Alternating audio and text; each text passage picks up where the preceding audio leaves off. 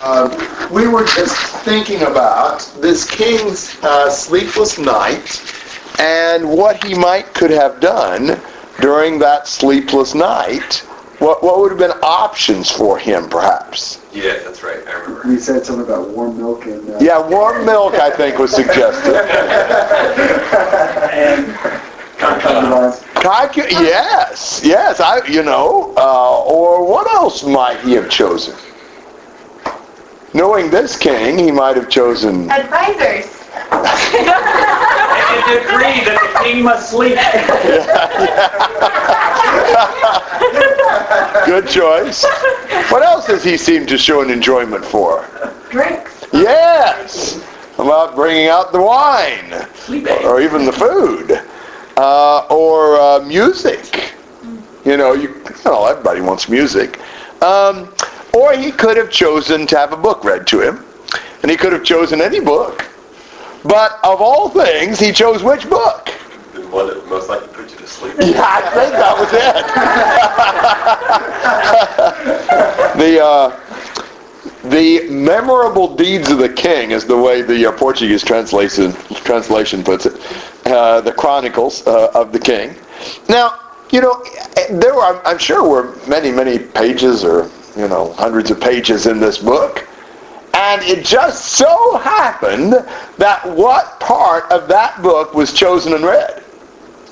Part about Mordecai. Yeah, where Mordecai saved his life from those two dudes who were going to kill him. And the king immediately what's been done to honor him? Nothing. Well, that clearly has to be corrected. Now, it is amazing how this whole story turns around on a king not getting to sleep one night. And a book being read to him. Someone has said, I think it's an interesting thought, that any deity worth his salt can do a miracle now and then. But our God is so great that he can work without miracles through ordinary events to accomplish his ancient promises. All through this story, you can't exactly put your finger on something that couldn't have happened in kind of a natural sort of process. And yet they all happened in such an unlikely sequence. It's just like, whoa, can't believe that happened. Clearly, the hand of the Lord is in this. But he's able to work in a way that is so subtle. It really is impressive, his ability to do that. Comments and thoughts through 3? I figure there's a couple of good reasons why he couldn't sleep. One, he was wondering what Esther was going to... Yeah, it could be. And the other one was all the hammering going on. I wondered about that too. Yeah, somebody building a 75-foot gallows. Yes. I actually read that, the commentary. You can be a commentator. Yes, I did. Wow. I have a note on that in my typed out notes. I have a question relating back to chapter 2, verses 21 through 23. Yes. Where this was recorded. Yes. So the king knew about it then. Yes. He didn't do anything about it. Yes. He didn't bother to honor Mordecai. It slipped his mind, I guess. Because he saved his life. Yeah, who knows? He's too busy not thinking. Is he considered a king in... I have no clue, but he really did suffer a terrible defeat to Greece. But I don't know otherwise. Does anybody know what Xerxes is? I think he must have been good because he was in that list I read yesterday about Psalm 33 of great leaders of war. Yeah, I don't know about that. I don't really know what Xerxes is considered. But that was a really notable defeat.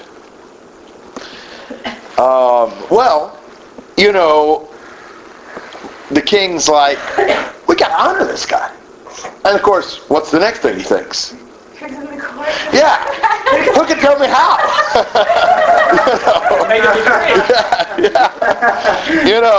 As usual, he's got to get advice before he can do anything. And, lo and behold, who should happen to be out in the court? Well, what's Haman doing there this early hour of the morning? Waiting for the king to wake up. He wants to be first in line to see the king. He has probably also spent a sleepless night seeing to the gallows construction. Yeah, may have been hammering it himself for all we know. And so he can't wait to get approval to put Mordecai on that stake. So the king has Haman come in. Now, it's kind of just a comic situation. Both of them have something on their mind that they want to talk to the other one about. Now, when the king and the vice king both have something on their mind and they come together, who speaks first? The king, of course. And so the king is like, Haman, listen, what's to be done for the man whom the king desires to honor? What did the king omit in that question? Doesn't this remind you of something? Yes. Poetic justice. Haman didn't tell the king who he wanted to kill. Yes, exactly. So this is same song, second verse, doesn't tell Haman the most significant point, who it is, and this leads to a comic misunderstanding of enormous proportions, because of course Haman thinks that the king has who in mind? Him? Yes. Who would the king want to honor? If it weren't me, yes. Me. You know, the egomaniac, Mr. Haman here. And so, Haman responds in terms of what? What he would want. Exactly. He describes his greatest dream. Now, if you were to be able to ask the king for absolutely anything that the king could give, what would you want from the king? Money. Yes, of course. Not Haman. His mind is on what he would consider much greater things. And you look at this is hilarious. For the man whom the king desires to honor, let them bring a royal robe which the king has worn, and the horse on which the king has ridden, crown on the horse please, and let the robe and the horse be handed over to one of the king's most noble princes, who carries him through the city saying, this is the man the king wants to honor. What do you think about that? Pretty short-lived. Yes. And what does it show you that Haman wants more than anything? Mordecai bowed down to him. That too. What Glory. Glory, praise, honor. This is his fantasy. It almost looks to me like he wants what? To be king? Absolutely. He wants to masquerade as the king, ride around on the royal steed, and have somebody tell everybody this is the king, the one the king wants to honor. It's like he can't wait to be king. I think this is a bit outrageous. The king's very own robe? He's already worn it? And the king's very own horse that he rides on? This is wow. His appetite for recognition and glory is insatiable. This is his highest dream. And of course it's so ironic. He doesn't realize who he's suggesting this for. And so this is funny for us because we realize, oh, the king's thinking this, and oh, Haman's thinking that. And where are these two guys going to intersect? And so, in verse 10, the king likes the idea. I don't remember any suggestion of an advisor he ever turned down. You know, take quickly the robes and the horse, as you have said. And do so for Mordecai the Jew. Whoa, I would have loved to have seen Haman's face. Oh my. VeggieTales is pretty good. Is it good?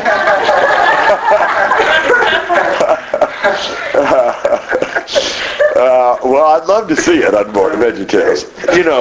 Take quickly. And he says, and do not fall short in anything of all that you have said.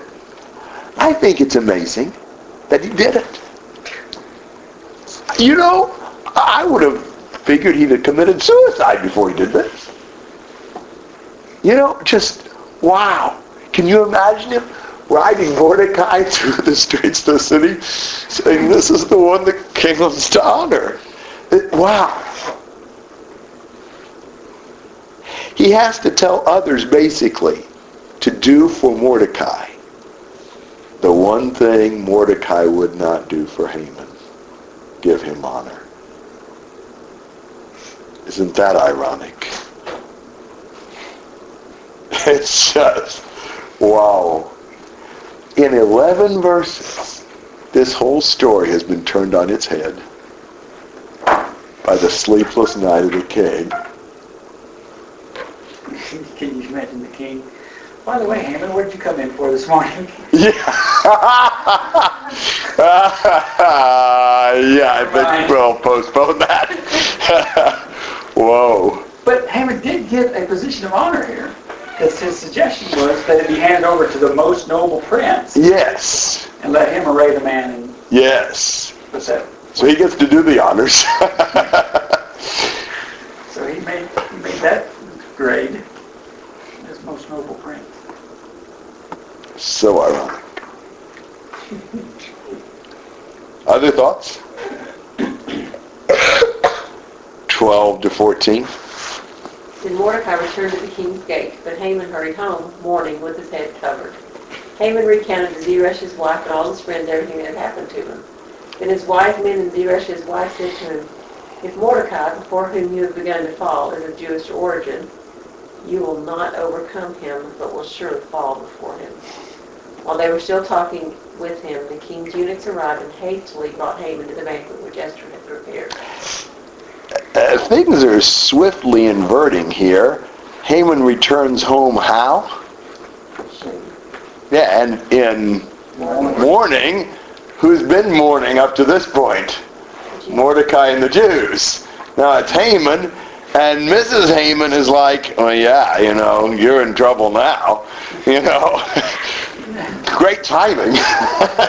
Easy to say that now. And even speaks of, if Mordecai before whom you have begun to fall, the very thing Mordecai would not do before Haman.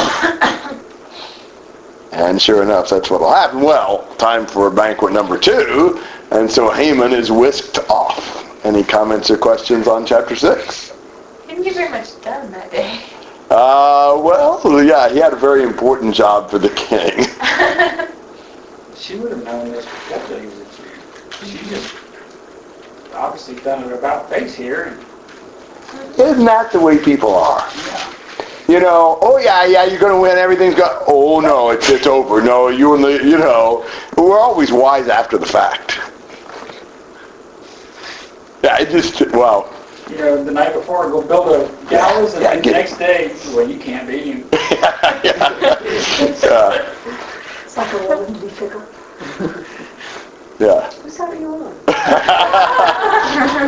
Just being honest. You drew the question. Didn't the king know that Mordecai was a Jew? Yeah. But did he know the king know now that the Jews are the one that's going to be killed? Well, how would he? No. Hasn't he signed? Well, he didn't sign it. He gave his ring to Haman to... That was amazing. What are all the people to think? Because the people all know the Jews are supposed to be killed. And here's someone the king is contradicting himself. I'd like to honor this man Mordecai before I kill him or let him die in a few weeks. But no, he gave over the signet ring that like is the seal that stamps the document. So no, he's never seen this order. He gave Haman the right to make any decree he wanted to, I guess. So when would he find out? Yeah. I know, but I mean... Even number 2. Yeah. Oh, when would he When would he have? That's when he sees the news in the paper on the So just when the 14th of 12th month, do it. He would not have known until then. No, I mean, he was isolated. Think about it. Esther didn't know. I guess Esther heard about Mordecai's reaction and inquired, yeah. Right.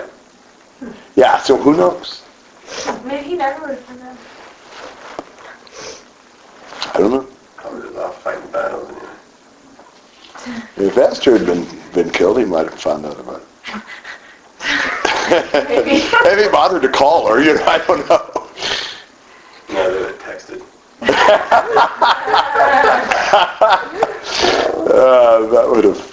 That could have changed this whole story. But. All right, chapter 7.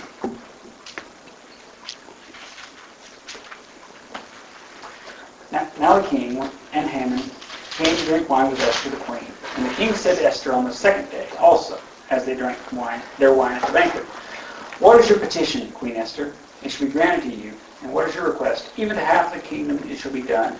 Then Queen Esther answered and said, "If I have found favor in your sight, O king, and if it pleases the king, let my life be given as my petition, and my people as my request. For we have been sold, and I and my people to be destroyed, to be killed, and to be annihilated. And now if we had only been sold as slaves, men and women, I would have remained silent, for the trouble would not commensurate with the annoyance to the king." Then King Ahasuerus asked Queen Esther, "Who is he? Where is he who would presume to do thus?" And Esther said, "A foe and an enemy is this wicked Haman." Then Haman became terrified before the king and queen. And the king arose in his anger from drinking wine and went into the palace garden. But Haman stayed to beg for his life from Queen Esther, for he saw that harm had been determined against him by the king. Now when the king returned from the palace garden to the place where they were drinking wine, Haman was falling on the couch where Esther was. Then the king said, "Will you even assault the queen with me in the house?" As the word went out of the king's mouth, they covered Haman's face. Then Harbona, one of the eunuchs who were before the king, said, "Behold, indeed, the gallows standing at Haman's house, 50 cubits high, which Haman made for Mordecai, stood on behalf of the king." And the king said, "Hang him on it." So they hanged Haman on the gallows, which he had prepared for Mordecai, and the king's anger subsided. Okay. So, banquet number 2. King says, "Esther, what do you really want? I'll give you half the kingdom." And she says, "Well, I'll tell you what I want." And she drops a bombshell. What does she say she wants? Her life and the life of the people. Yeah. Whoa. I want my life. Because we have been sold, I and my people, to be destroyed, to be killed, and to be annihilated. Where we heard that line before. She said, if we'd had only been sold as slaves, I wouldn't have even bothered the king. But we were sold to be destroyed, killed, and annihilated. And so I thought I'd bring it up.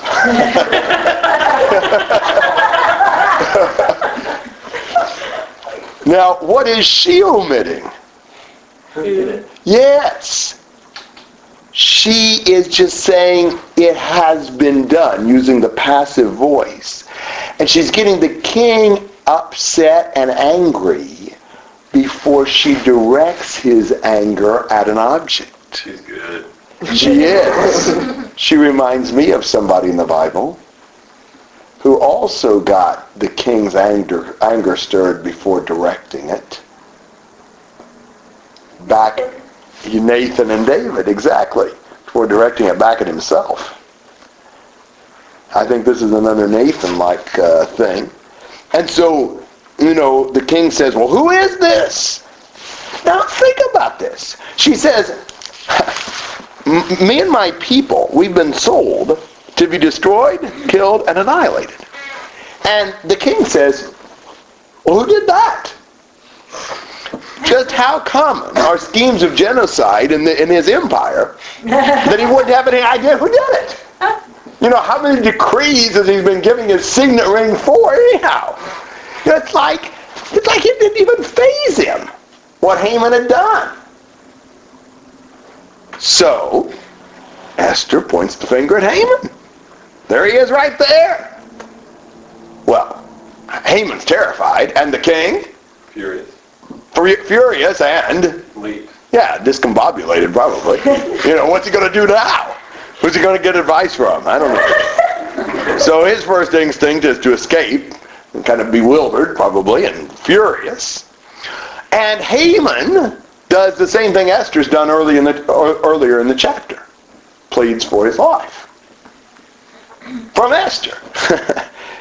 And actually, what does he do? Hold on. Yeah.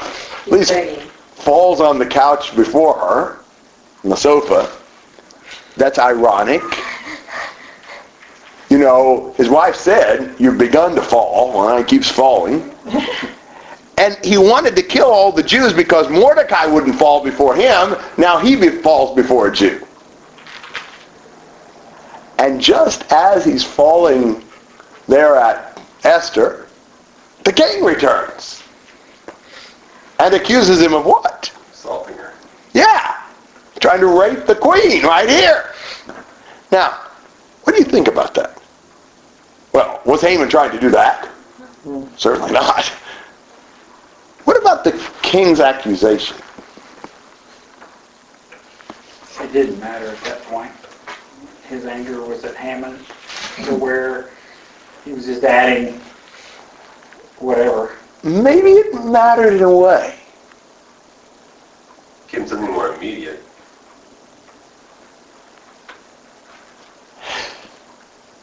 Does the king really think that's what Haman's doing? No. I think it gives him something he can put his finger on to say, you deserve to be killed. Well, why hasn't he already got enough to do that Well, with? make him look stupid. Because, I mean, he was the one who didn't. yes, it gives him a pretext to punish Haman. How could he fault Haman for what he had earlier approved himself? I don't think even somebody as thick-headed as the king could really think that Haman would choose this time and place for a sexual assault on the queen. You know, I think this is an excuse to eliminate a troublemaker, a convenient spin that he puts on this. Oh, you're trying to assault my queen. Well, you deserve to be executed. I could be wrong about that, and I wouldn't insist on that explanation. It's just like, the king really think that's what he tried to do? I think it's a way of getting rid of him without having to go through the messiness of accusing him of doing what the king told him to do. That's what I think. And they didn't allow him to defend himself. So he could even say, no, I wasn't. You know, there was no, because it says, as the word went out of the king's mouth, they covered Haman's face. Yes. Yeah. It's over for Haman. So the one who wanted to kill a Jew for not falling down before him is killed on a charge of falling down inappropriately before a Jew. Isn't that ironic? Say again? One who wanted to kill a Jew for not falling down before him is killed on a charge of falling down inappropriately before a Jew. But the king really doesn't know what to do about it. So he gets some advice. Yes, indeed. Are you seeing a pattern? It's great in the movie One Night with the King. Have you seen that? No.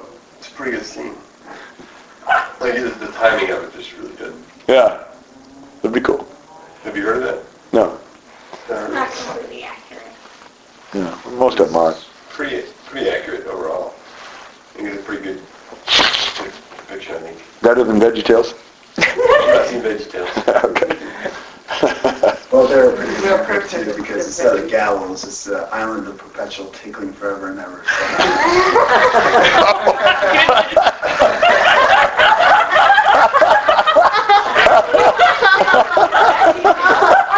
That didn't come up in Brazil. That didn't come up.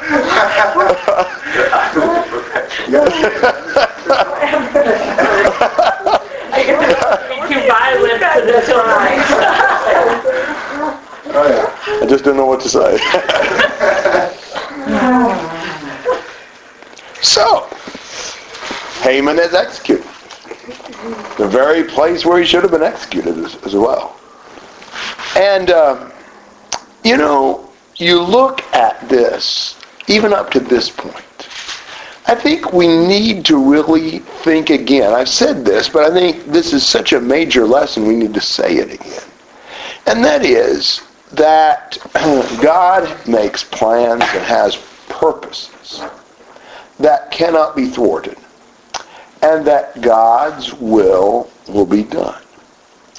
Now, God often acts in very subtle ways, invisible ways, like you don't ever see his name here, ever. Not one time in the book. Of all things, not a reference to God anywhere in the book. Just as you never really see God anywhere in your life. Like physically see him. Like, he never speaks, like comes down and whispers in your ear, and he never shows up right in front of your face, and all that kind of stuff. And yet, he's there. His hand is there. And you just look back. I mean, look at all of the things God orchestrated. The coincidences of the book. And I mean, you can go all the way back. Vashti doesn't come in. So he has to they make the suggestion to get another queen. And Esther's the very queen selected. And lo and behold, Mordecai finds out about this plot and all this, and it gets recorded, but he doesn't get, properly rewarded for it. And the lot falls on the very last month of the year. And the king holds out the golden scepter for Esther. And, the king's sleepless night and the particular form of entertainment he chose, or disentertainment as the case might be, and the very place the book was chosen, and just on and on and on. What are the chances? Clearly, this is God's hand. But you only see it if you're looking for it. Because his name isn't there. He never forces himself into your field of vision. He's always behind the scenes, working in all the events. Comments and questions? In this chapter, I noticed an emphasis on drinking. Yes. You point that out, like in verse 1. I wonder if she gave him a few drinks too, just Verse 7, verse 8, It's the king's, it's kind of his mode of operation. I've read, I guess this is true, that in the Persian, like when they had their council meetings of the high ministers and so forth, that they didn't make decisions unless they were drinking. And I think I've read that later when they were sober they would review the decision, but the initial decision had to be made while they were drinking. That's what I've read. I don't know. So would that be why they would have a cupbearer? So always had that ready to make a decision? Yeah, who knows? Was there some kind of reading behind that? I have no idea. Do they drink biological? Or you just more... Daring when you're drinking? I don't know. I don't know what they did. Freer. I don't know that we're saying they were drunk, but Yeah. Yeah, but even a little. yeah, Make you a little more. less wise. By the way, I've got a cup over there somewhere. Somebody want to find and get me some water? Not wine, but water. He sort of made a decision by himself in this chapter. cupbearer. What is? It's over there on this thing, I think. Right there by the I'll find it. faucet, Don't I worry, think. we got more. I mean, at least he got really angry and seemed like he was going to be Haman. He was a really sad way, but Yeah, Gary. yeah, he did. That's me. I was impressed. And think about this one too. Just test it. She just right after this, she should come. How is it? I think it'll be okay. Wait to see if she feels over. There's another gallows backfire in the Bible, so to speak, when the cross turned into an instrument of victory and not defeat. So there might be a little foreshadowing of that as well. All right. Anything else you want to say on chapter 7? Chapter 8, verse 1 through 8. On that day, King Ahasuerus gave the house of Haman, the enemy of the Jews, to Queen Esther, and Mordecai came before the king. For Esther had disclosed who he was to her. The king took off his signet ring, which he had taken away from Haman, and gave it to Mordecai. And Esther set Mordecai over the house of Haman. Then Esther spoke again to the king, fell at his feet, wept, and implored him to avert the evil scheme of Haman the Agagite, and his plot which he had devised against the Jews. The king extended the golden scepter to Esther, so Esther arose and stood before the king. Then she said, "If it pleases the king, and if I have found favor before him, and the matter seems proper to the king, and I am pleasing in his sight, let it be written to revoke the letters devised by him, the son of the Agagite, which he wrote to destroy the Jews who are in all the king's provinces. How can I endure to see the calamity which will befall my people, and how can I endure to see the destruction of our kindred?" So King Ahasuerus said to King Esther and Mordecai, the Jew, "Behold, I have given the house of Haman to Esther, and him they have hanged on the gallows because he had stretched out his hand against the Jews. Now you write to the Jews as you see fit in the king's name, and seal it with the king's signet ring. For a decree which is written in the name of the king and sealed with the king's signet ring may not be revoked." Well, we read at the end of chapter 7, the king's anger subsided. Now, when his anger had subsided in the beginning of chapter 2, he needed a new queen. Now he needs a new prime minister. And who was selected? Mordecai, who basically gets everything Haman had. His wealth, his title, his power, and even the signet ring. So now Mordecai will have the unlimited power of the emperor at his hand. And Esther begged the king for mercy. What do they need now? Well, they need their lives. Yeah, he's still got that edict in force. You know, Haman may be gone, but the law is on the 13th of the 12th month, the Jews are to be killed.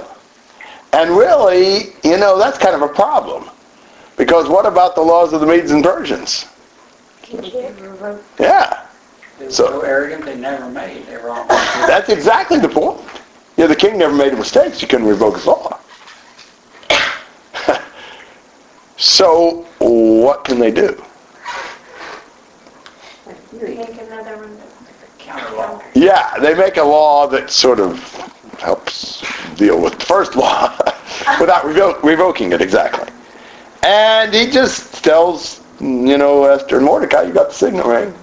Make whatever law you want. Sure. Does it again. Yeah, he didn't learn his lesson. Thankfully, Mordecai and Esther make a more reasonable law. But, yeah, I mean, he's not, don't expect him to have to handle any details. All right, comments or questions? Well, let's see what law they make, 9-14.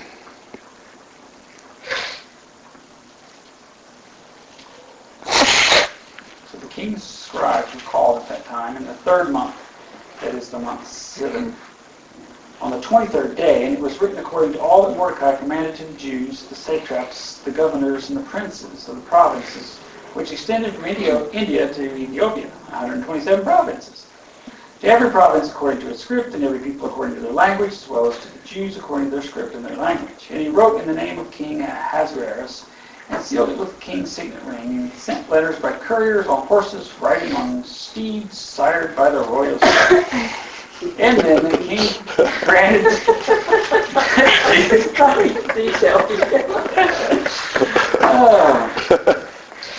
I'm driving Hummers. And then the king granted the Jews who were in each and every city their right to assemble and to defend their lives, to destroy, to kill, and to annihilate the entire army of any people or province which might attack them, including children and women, and to plunder their spoil. On one day in all the provinces of King Ahasuerus, the 13th day of the 12th month, that is the month Adar, a copy of the edict to be issued as law in each and every province was published to all the people, so the Jews should be ready for this day to avenge themselves of their enemies. The couriers hastened and impelled by the king's command went out, riding on the royal steeds, and the decree was given out in Susa, the capital. So, what is the decree Mordecai issues 70 days after Haman's decree was issued? Anybody attacks, defends. Yes. And does the language sound familiar? I think he plagiarized. Yeah, you're exactly right. Kind of the same thing in reverse. They can destroy, kill, and annihilate their enemies. Including the women and children. Yes, exactly, and plunder the spoil. And the law is sent out by Persian Pony Express again, the Persian postal system, to everywhere. And so it's important that the new edict be delivered just as broadly and widely as the old one, so all the Jews know that they have the right to assemble and to execute their enemies. Comments and questions? It didn't appear that this whole story took 2 months, I know. but this is now in the 3rd month. Yes. So it 70 days later. 70. So that just seems a little... The 3rd month, the 23rd day, and the other decree was the 1st month, the 13th day. The only thing that we have any time-wise was the 3 days of fasting, and then 2 more days with the only days that are actually... So maybe it took Esther a month to notice Mordecai. Yeah, I don't know where the delays come in. There are some other options as well. There's also some time here after the king's anger subsided. Right. I don't know how quickly he appointed Mordecai and Esther had this opportunity. I'm just not sure where the time comes in. You're right. I wouldn't have expected that either. Between verse 2 and 3, Esther spoke again to the king. She had to go through the same process. Right. But You see several spots where you could get some time, but you don't know where the time really was. That gap theory. Yeah. in verse 1 in chapter 8, though, it says, on that day, he gave the house of Haman to Queen Esther. Mordecai came before the king. Yeah. It seems like a goal. Perhaps. He gave everything to Mordecai on that day, but then... So maybe between 2 and 3. Yeah. Okay. Or it may have taken her a long time to recognize I don't know how long the communications were between Esther and Mordecai in those initial chapters, and so forth. So, I don't know. Or perhaps even, sometime getting this written up and ready to send out. I don't know. Has to be written in all the languages I don't know how long it takes to get the royal translators functioning. Maybe it took a while for Haman's decree to get sent out as well. Well, we know it was sent out on the 1st month, the 13th day. Okay. But yeah, it may have. I don't know. Anyhow, 15 to 17. Then Mordecai went out from the presence of the king in royal robes of blue and white, with a large crown of gold and a garment of fine linen of purple. And the city of Susa shouted and rejoiced, for the Jews there was light and gladness and joy and honor. For the Jews. Yeah, For the Jews, there was light and... Make it sense. That's what I'm trying to say. For the Jews, there was light and gladness and joy and honor. And in each of, and it Easy for you to say. I thought 3 verses would be easy. Can't help that.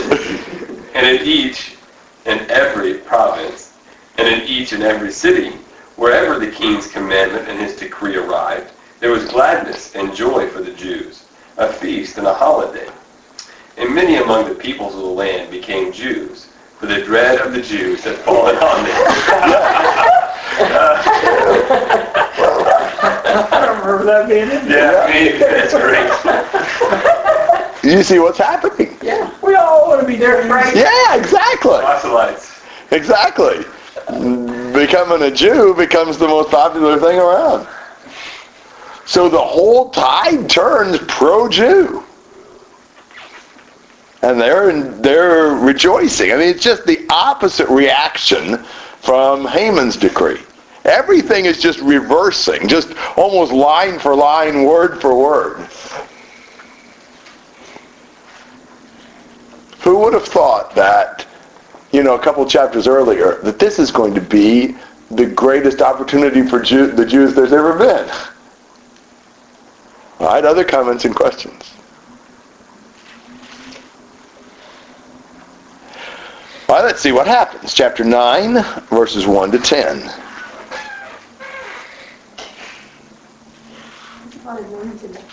You can mumble fluently or skip them or whatever you like.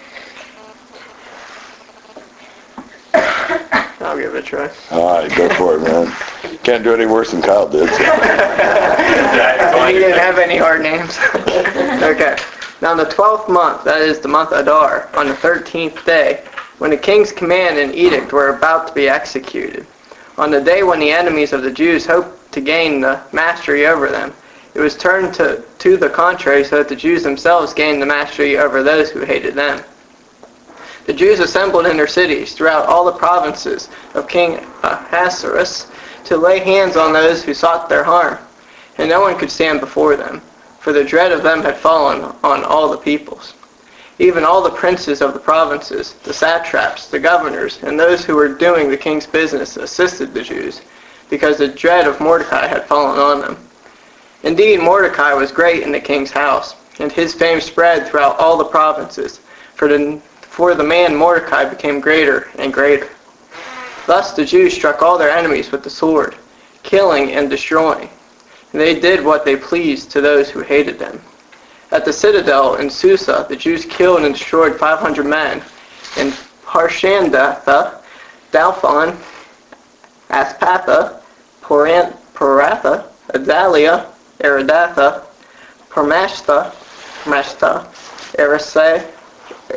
Aridai, and Biasatha, the 10 sons of Haman, the son of Hamadatha, the Jews' enemy. But they did not lay their hands on the plunder. All right, so they are not victims, they are victors. You know, it's just, wow. And I mean, everybody helps them. You know, the leaders, the governmental leaders and so forth. Mordecai is the one that everybody looks up to and honors and respects. And the Jews end up killing and destroying those that hate them. Including the 10 Sons of Haman. Sons of Haman. So they are correcting Saul's error. You know, they are destroying the Amalekites. But what do they not do?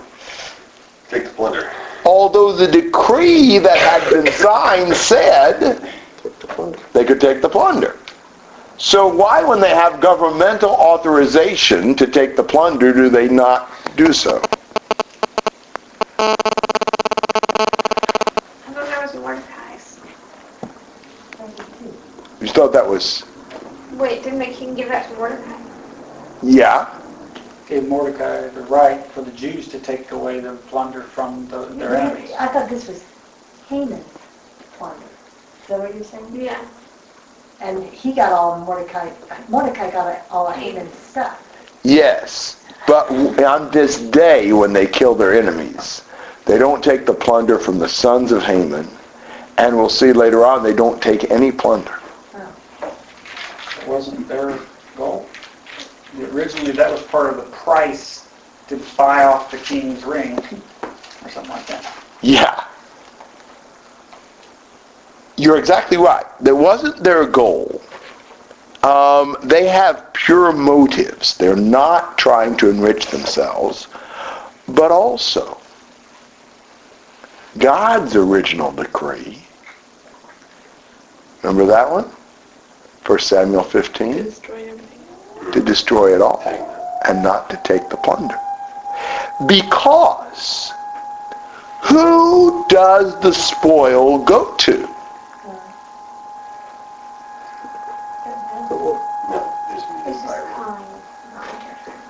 The spoil goes to who? The victor. And who was that? The Lord. Exactly. This is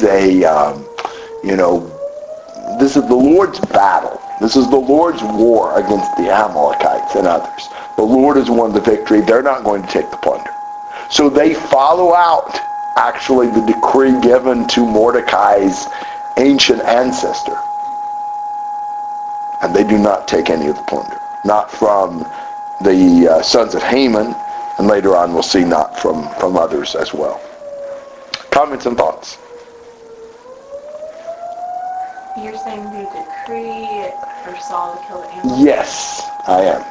Even though it doesn't strictly apply because not everybody killing a Jew That's true. was an Amalekite. That's true. Okay. here at least the 10 sons were. Okay. So I wonder, did the 10 sons try to kill the Jews? I would assume. I mean, it's not real clear, but in some ways to read it, it almost appears like the Jews took advantage and killed some of their enemies, And that could be as well. regardless of whether they were being attacked. Yeah, I'm not sure about that question. But that was the decree too. That's true. Take advantage of your enemies on this day.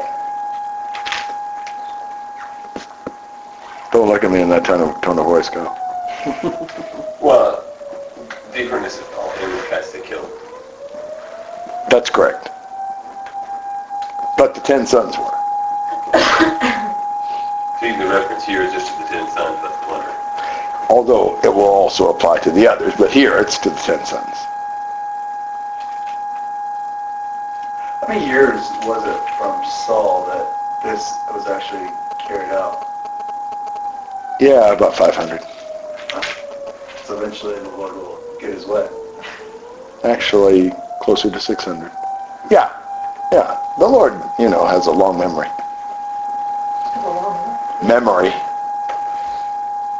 And you remember, a classic example of that. You remember Joshua's covenant with the Gibeonites. And God was angry when Saul, 350 years later or whatever it was, killed Gibeonites because they'd made a covenant with them 350 years before. Good grief. In our international affairs, nations double-crossed their treaties within, 24 hours. And God was upset when it had been 240 years, or however long it had been. Longer than that, I guess. 350 to 40. Whatever. 24 hours, 240. A long time. Been a while. All right, 11 to 19. I'll try again. Yes, you redeem yourself. On that day, the number of those who were killed in Susa, the capital, was reported to the king. And the king said to Queen Esther, the Jews have killed and destroyed 500 men and the 10 sons of Haman in Susa, the capital. What then have they done in the rest of the king's provinces? Now, what is your petition? It shall even be granted to you. And what is your further request? It shall also be done. Then Esther said, if it please the king, let tomorrow also be granted to the Jews who are in Susa to do according to the edict of today. And let Haman's 10 sons be hanged on the gallows. So the king commanded that it should be done so. And an edict was issued, big surprise, in Susa, and Haman's 10 sons were hanged. And the Jews who were in Susa assembled also on the 14th day of the month Adar, and killed 300 men in Susa, but they did not lay hands on the plunder. Now the rest of the Jews who were in the king's provinces assembled to defend their lives, and rid themselves of their enemies, and killed 75,000 of those who hated them. But they did not lay their hands on the plunder. This was done on the 13th day of the month of Adar. And on the 14th day they rested and made it a day of feasting and rejoicing. The Jews who were in Susa assembled on the 13th and the 14th of the same month. And they rested on the 15th day and made it a day of fasting and rejoicing. Feasting. That makes a little difference. Yeah. And rejoicing. Got that part right. Therefore, the Jews of the rural areas who live in the rural towns make the 14th day of the month Adar a holiday for rejoicing and feasting and sending portions of food to one another. All right. What impresses the king? The number 2. Yeah, he's impressed by the death toll in Susa already. Wonder what they done everywhere else. I don't know about this. And he says, what do you want, Esther? I'll give you anything you want, up to half the kingdom. It's getting old by now. But what does she want? Second day. Day number 2 in Susa, the capital, and 10 sons to be hanged. Haman's 10 sons to be hanged on the gallows. And the king, of course, grants both requests. And so in Susa, on the 14th day also, they kill off enemies. So it turns out that the Jews in the countryside commemorated the victory on the 14th day of the month, and in Susa on the 15th day of the month. And rejoice and all that. Now, how many actually ended up being killed, roughly? 75,000. About 75,000. So it's, a lot of enemies. Comments and questions? Weren't Haman's sons already dead? Yes, but we're... Are they killing and Now, this is the public display of their dead bodies. It's the annihilated part.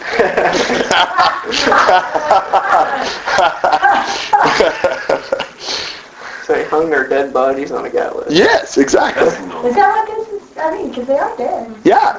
This is just to publicly display them and disgrace them. Probably not overnight. I don't know how concerned they'd have been to follow the rules.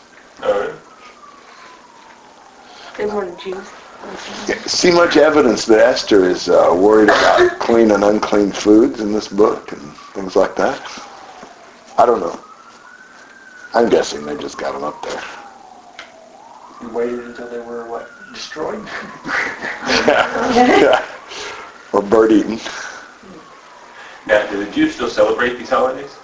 Purim, yes, this holiday. But I can't remember what it's called. It would be like in February-ish. That's when Adar would fall. Yeah, I think so. February, March. Alright. February. And they go all the way back to Esther. Yeah. So the Jews believe in the Old Testament, just nothing new. Yeah.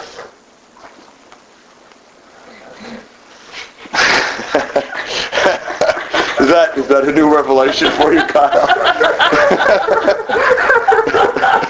Wow. So a Jewish Bible would contain just the Old Testament? Yeah. I guess. I haven't seen a Jewish Bible, but They wouldn't add or subtract? no. Well, I don't think so. Well, they have less books because they add together like Kings, Chronicles, and Samuel. They organize them differently. Well, right, but they follow the Masoretic text. Yeah, but most Jews are just secular. They're not even religious, most ethnic Jews. Right. Most of them aren't concerned at all about the God or the law or anything else. Ram Emanuel. Yeah. Is he Jewish? Yeah. Okay. Manuel. I thought Ram.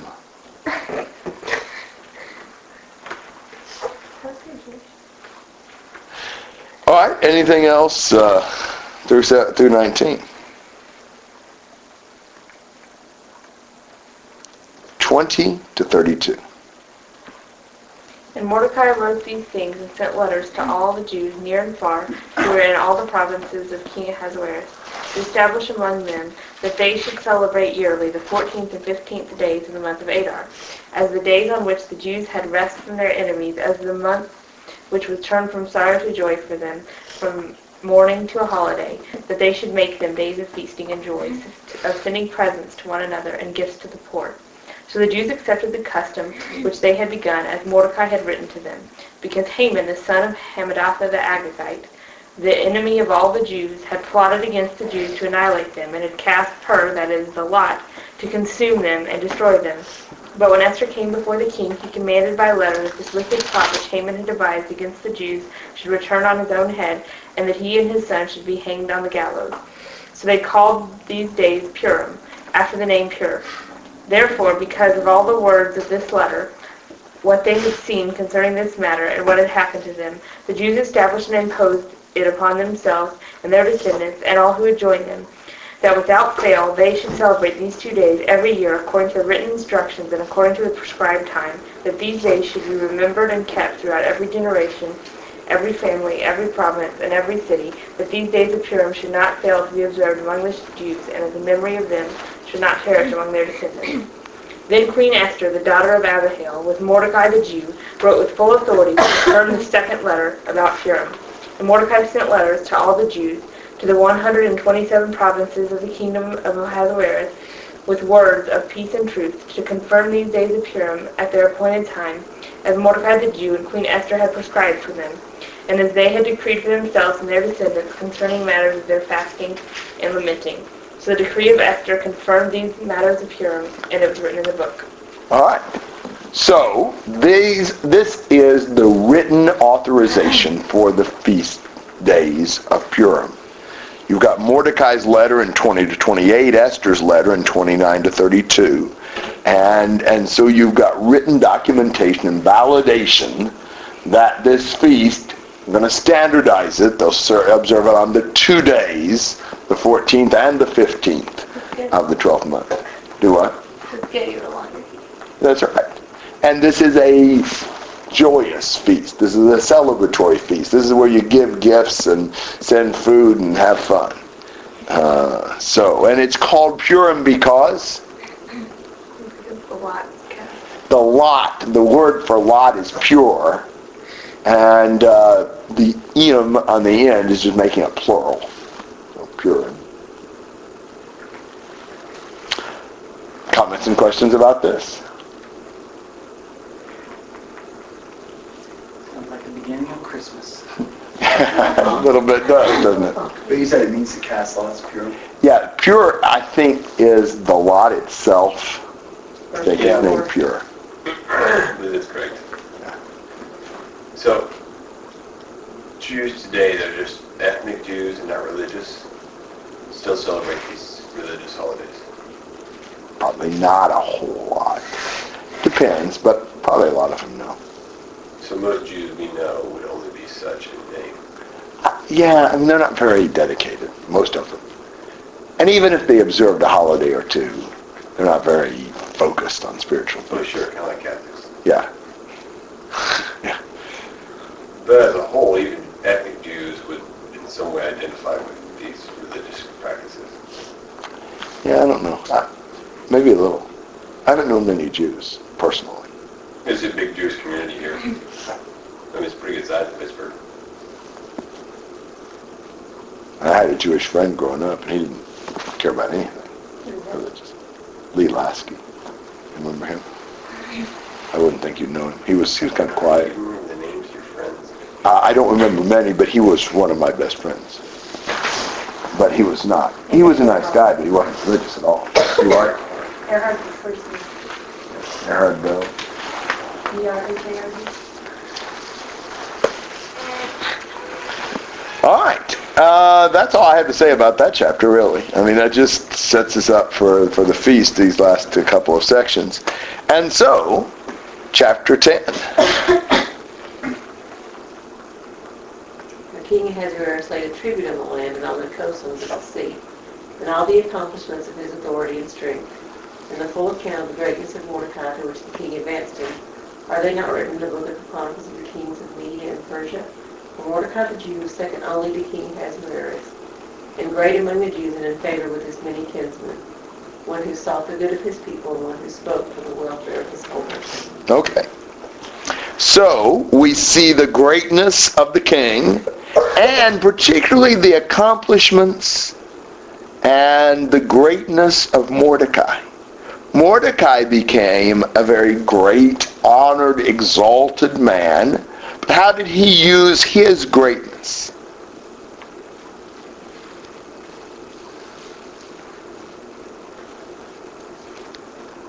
For the good of his countrymen. Yes. He shows us, in contrast to Haman, how power ought to be used for others and to serve, and not for self-promotion. So I think you can really see the contrast between Mordecai and Haman. You ever see kind of a picture here of what exactly happened to Joseph? Yes. You know, all these things were done to him for evil, and see what the Lord did in that case also. And you even have that idea of his kindness to the king had been forgotten for a time and conveniently remembered at a very important time. But the same thing had happened in the life of Joseph. So there are some parallels between Joseph and Mordecai, for sure. Both of them becoming vice emperors. Can you comment briefly on Esther being a woman and yet being in a position of great power and how she used that for good? And, well, I'll stop there. Comment on that.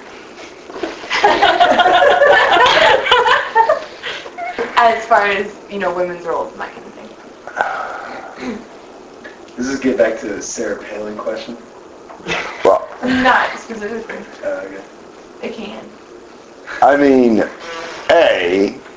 doesn't matter because Esther's certainly not a role model necessarily. I don't know to what extent what she does in this book is out of line for a woman's role. She's the queen. I don't know that she has a great deal of independent authority. I don't know if there are some things she's doing here that would have been inappropriate for a woman to do. She seems to team up with Mordecai in a lot of this stuff. So I don't know what to say about that. But as far as, this being pro or con for us, I mean, the fact that she's married to a pagan king, Right. I think is clearly not acceptable before God. Perhaps even the fact that she doesn't seem to have had any scruples about, almost assimilating into Persian culture, eating what they eat and so forth. I think shows she was not in every way an example. So you're saying Esther, the text doesn't really hold Esther up as an example? I don't think so. There are certain things Esther does that are good examples, but I don't think as a whole that she is. So you can't just extrapolate from her doing one good thing and say, oh, well, let's... I don't think so. Yeah. Yeah, I don't think so. Yeah. Kyle.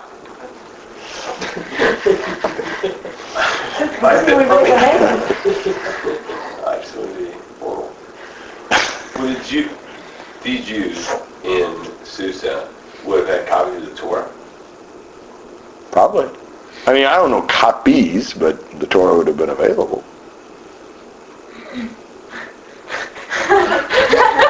Had a copy? Maybe copy. They had the copy of the Torah?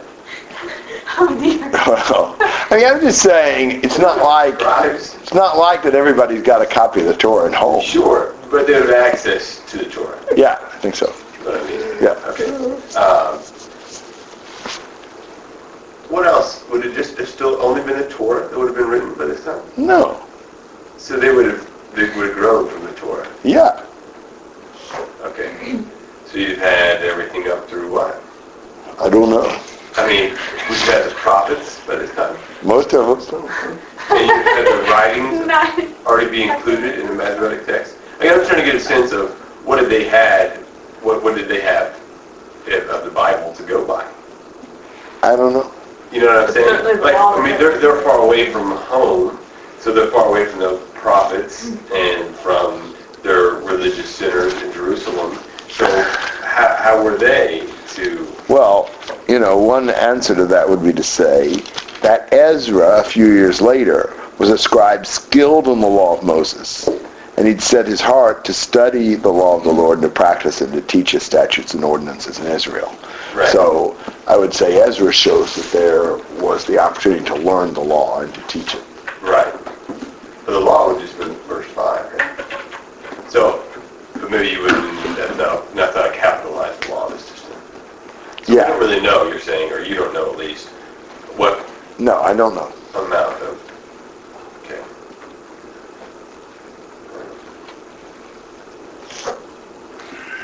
Anything else I don't know? Is there a way to know that? I don't know.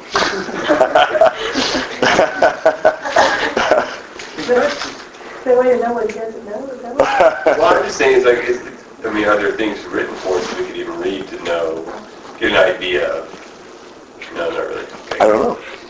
I have no idea. All right, very good. Thank you for sharing that with me. That was fun.